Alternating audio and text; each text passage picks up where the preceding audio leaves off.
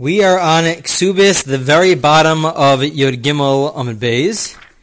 In the Art Scroll Gemara, it is on 13b4 in the second column. We're going to be discussing just one case today. It might be a shorter recording. The Mishnah, this case is working off of the Mishnah. So just a quick review of the Mishnah that we had on last week's daf, on last week's page. The Mishnah was discussing what happens if you have a situation where there is a single lady who has either is pregnant, or we know that she had sexual relations with somebody, or according to Zeiri, one opinion, he says that it's a case where she's secluded with another man, and she says that she has sexual relations with somebody, and the question then becomes, well, who did she have sexual relations with? And we don't know who that other person is. We just don't know who that other person is. That other person is not around.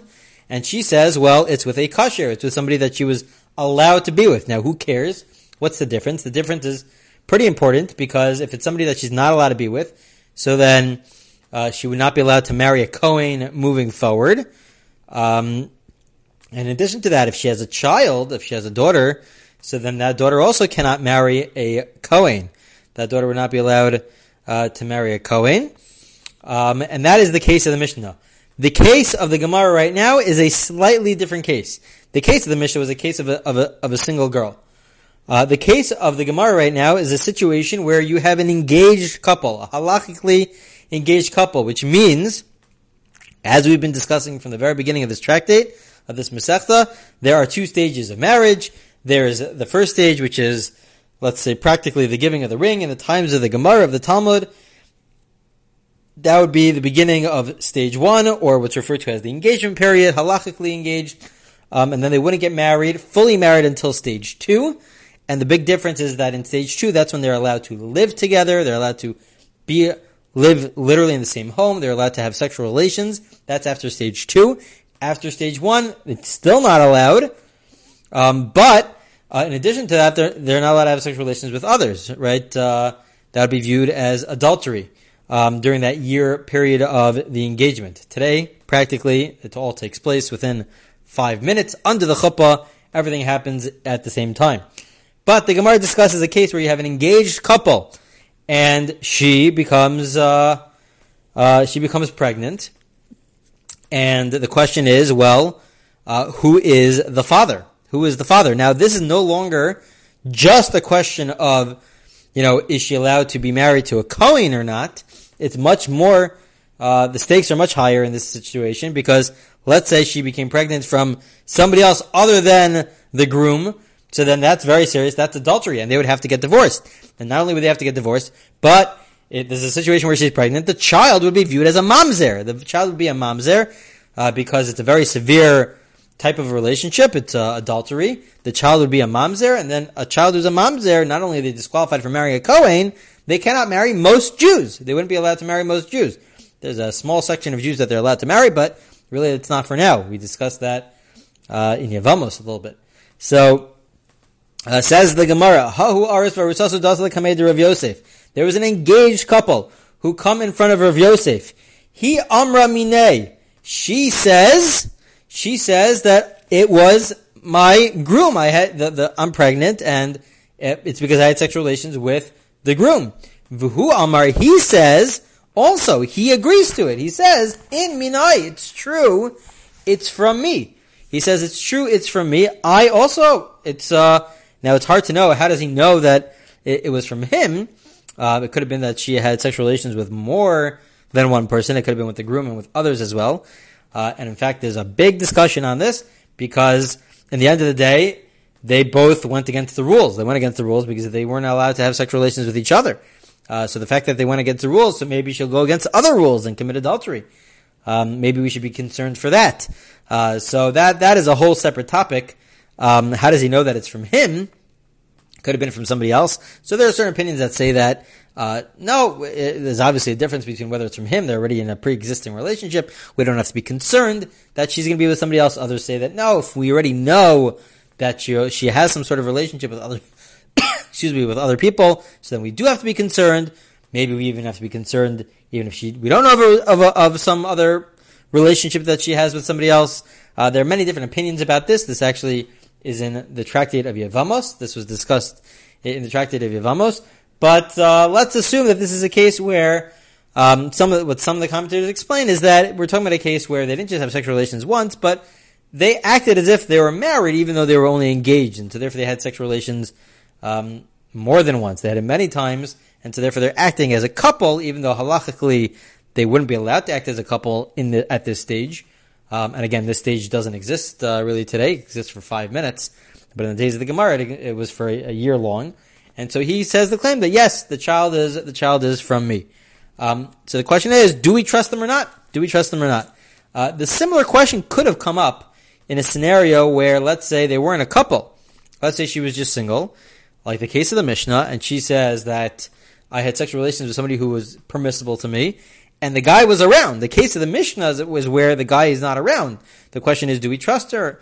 Do we believe her or not? But if it would be a situation where, let's say, the guy was around and he said, yes, it's from me, so maybe it would be a very similar situation, because they're both saying that we're the parents. Obviously, in that scenario, they're both single, and the guy doesn't know with certainty. It doesn't know with as much certainty that it's from him. Just in general, it's important to point out that the concept that how do we know that the father is the father in general is because we generally follow from a legal halachic standpoint is that we follow the principle of rov, of majority, and majority of the time the child is from the father, it's from the husband. It's from the husband, and so therefore we could, just in a regular marriage, forget about engagement, forget about single, in a regular marriage, we could assume that the father, the husband is the father of the child, because in the majority of the time, that's the way it is. That's normal. So that's what we generally assume. These cases are different because it's during the time period of the engagement when they're not allowed to have sexual relations, or that's the case of the Gemara. We presented a different scenario here where you have two people who are single making such a claim, which it could be a parallel case, could be a similar case. But that's ultimately the question of the Gemara. So the Gemara is going to say that yes, we do believe them. Why? Could be for two reasons. So Amar Rav Yosef says, we're now on 14a1, on the first column. Rav Yosef says, Lamai nechoshla, what are we concerned about? The number one is that everybody is in agreement. Everybody is in agreement. So even though in the case of the Mishnah where you have the single girl who says, and we don't have the guy is not around, and she says that I had sexual relations with a kosher, with somebody who's permissible for me to be with, and therefore I can marry a Kohen. That's her claim, and the other guy's not around. In that scenario, we have a dispute between Rabbi Gamliel and Rabbi Yeshua. Rabbi Gamliel says we believe her. Rabbi Yeshua says that we don't believe her. We have higher standards when it comes to marrying a Kohen. That's what we discussed in last week's stuff. There are higher standards, but Rabbi Gamliel says that we do believe her. We do believe her. She knows exactly what happened. She also has a chesed kashrus. She has the status quo is that she does the right thing. These are all different ideas that we explained on last week's stuff. But in this case, even Rabbi Yeshua would agree. Why would Rabbi Yeshua agree? Because everybody here is in agreement. The groom, the bride, they're all in agreement that they lived as a couple, as a married couple. And so therefore, the child is theirs. Everybody's in agreement. And Rabbi Yeshua would explain, this is a halachic concept, that if both of them claim this with certainty, so then we will believe them with regards to each other. At least with regards to each other, we will believe them and say that they could stay married. This is not viewed as adultery, and we would believe them with regards to each other. The child is also not a mamzer. Why is the child not a mamzer? This is based on perhaps a different idea that the father has a higher level of trust and belief. We believe the father to tell us what the halachic status is of the child. And so the father's saying, this child is mine. This child is not a mamzer. It's not from some other relationship that my wife had with somebody. It's from me. The child is not a mamzer. And we believe him because of that. There's a certain higher level of trust that we have, that we give to the father. So first of all, there's no reason to be concerned here because everybody's in agreement. Both the bride and the groom. And even beyond that, beyond that, we paskin, we follow the position of Rabban Gamliel. Meaning, even in a case where you have a single girl and the guy is not around and she says that I had sexual relations with somebody who was permissible to me, we believe her. That's Rabban Gamliel's opinion. That's his position. We believe her, and we follow that position. So either way, even if you want to say Rabbi Yeshua is in agreement in this case, and even if not, we follow the position of Rabban Gamliel. So the Gemara questions the second reason. Everybody's in agreement. For the first reason, the fact that the husband's around and he admitted to it, that's good enough. But just from purely a conceptual analysis perspective, the Gemara is questioning the second logical reason. So the Gemara asks, Amar le Abaye. Abaye says, Ubahala kilo moda machshir Rabban Gamliel. Is it really true that if it wasn't for the first reason, Rabban Gamliel would be in agreement and say that we believe her in this case? At least would that be the halachic ruling? Va'amar le Shmuel le Rav Yehuda shinna halachic Rabban Gamliel. We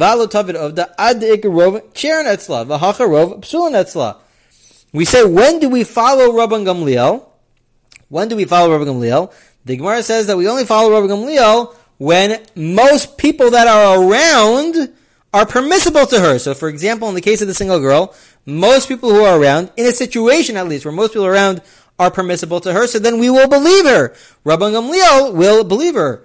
But in this situation, most people, if it's a case of engagement, in fact, everybody in the world except for her groom is forbidden to her. So most people, the majority, are forbidden to her, and so therefore, maybe in this case, even Rabban Gamliel will say that we have to be concerned that we can't believe them, or we can't believe her. Meaning, if it's a situation, forgetting about the first reason, if it's just the second reason, then maybe we cannot believe her. So the Gemara says no.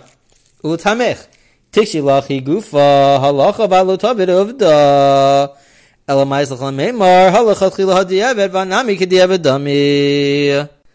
The Gemara essentially says, when we say that we follow Rabban Gamliel, this was a statement made by Shmuel. Shmuel is a rabbi from the times of the Gemara. He made this statement and said that we follow the position of Rabban Gamliel. But when he made that statement, he said, we follow the position of the Rabban Gamliel, but you shouldn't act upon it. What does it mean that you shouldn't act upon it? He adds that line. So the Gemara explains as follows. This is really what we mean to say. We mean to say as follows. When do we need it to be that the majority of people are permissible to her? Are permissible to this lady who's in question about who she had sexual relations with? When do we need it that the majority of people are permissible to her? That's only if she's not already married. She's not married to a Kohen. And it's about the future. Should she be allowed to marry a Kohen or not? So then we will have our own stringencies above and beyond Rabban Gamliel. And we will say, well, we will only allow her to marry a Kohen if the majority of the people are permissible to her. Not that this is the position of Rabban Gamliel, but we will be more stringent, and we'll say that it has to be a case where the majority of people are permissible to her. But that's only if the question is going towards the future. Can she marry a Kohen in the future? Because the stakes aren't as high. So she'll date non-Kohanim. She'll only date people who are not Kohanim. But if we're dealing with a case where it's after the fact, she's already married to a Kohen. So then if she's already married to a Kohen, so then certainly we'll say, even if the majority are not permissible to her, we will follow the regular view of Rabban Gamliel, who says that we trust her, we believe her. First of all, she knows exactly what happened. Second of all, she has a status quo that she's doing the right thing. That's our assumption, that she's doing the right thing. So we already believe her. So the fact that the majority are not permissible to her, it doesn't matter. We're not gonna break up the marriage because of it. And in this case also, this is what the Gemara concludes, in our case also, what's our case? We're not discussing Kohanim in our case. We're discussing whether or not she committed adultery. If we were to not believe her, so then they would have to get divorced. We have to take into account also the repercussions. You know, how high are the stakes? The stakes are very high. They would have to get divorced. So, in this case, everybody, meaning within Rabban Gamliel, within the Psak, within the halachic ruling, even though if she wasn't married, we have a higher standard, and we need it to be that the majority of people are permissible to her. But in this situation where she's married, and the stakes are so high that you would have to get divorced, so you no longer need the majority. You don't need the majority, and we don't have the majority. Everybody in the world is forbidden to her except for her husband. She's halachically engaged. But what we do have is the fact that she is bari. She knows. She has the status quo of being believed, of doing the right thing. And we follow Rabban Gamliel to trust her. And that's what the Gemara said. That was the second reason. Number one is that everybody's in agreement, both the groom and the bride. And number two is the fact that we follow the position of Rabban Gamliel. And this is a situation where we don't want them. The stakes are very high, so therefore we'll believe Rabban Gamliel at face value. We'll believe Rabban Gamliel to let them stay married. Just to point out, additionally, we will also believe them to say that the child is not a mamzer. That's also because the stakes are very high. Because if the child were to be a mamzer, it's not just that they are disqualified from marrying a Kohen, they're actually disqualified from marrying the vast majority of Jews. They cannot marry most people. So those are also very high stakes. So therefore, in that case, also they'll believe to say that the child is not a mamzer. The child is not from a relationship of adultery.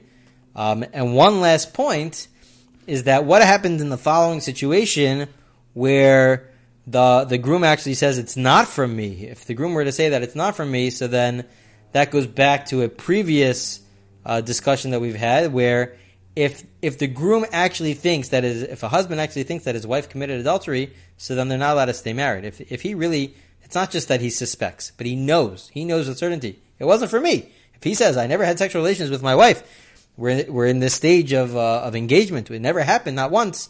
And this is what he's saying, that he knows this, so then they're not allowed to stay married, because based on his own testimony for himself, so he knows that he's not allowed to stay married to her. That's viewed as adultery. In Jewish law, if the wife commits adultery, they have to get divorced. And so this is what he truly believes, even if we don't have any proof. The court has no proof, but he has to trust himself. He has to live life based on the way how not that he's just suspicious. Suspicious is one thing, but if he's saying, I know with certainty that I never had sexual relations with my wife, how did she become pregnant? It must have been through somebody else. So then in that scenario, they would definitely have to get divorced. Okay, that concludes this part of the Gemara. We will continue on with the next part of the Gemara in the next recording.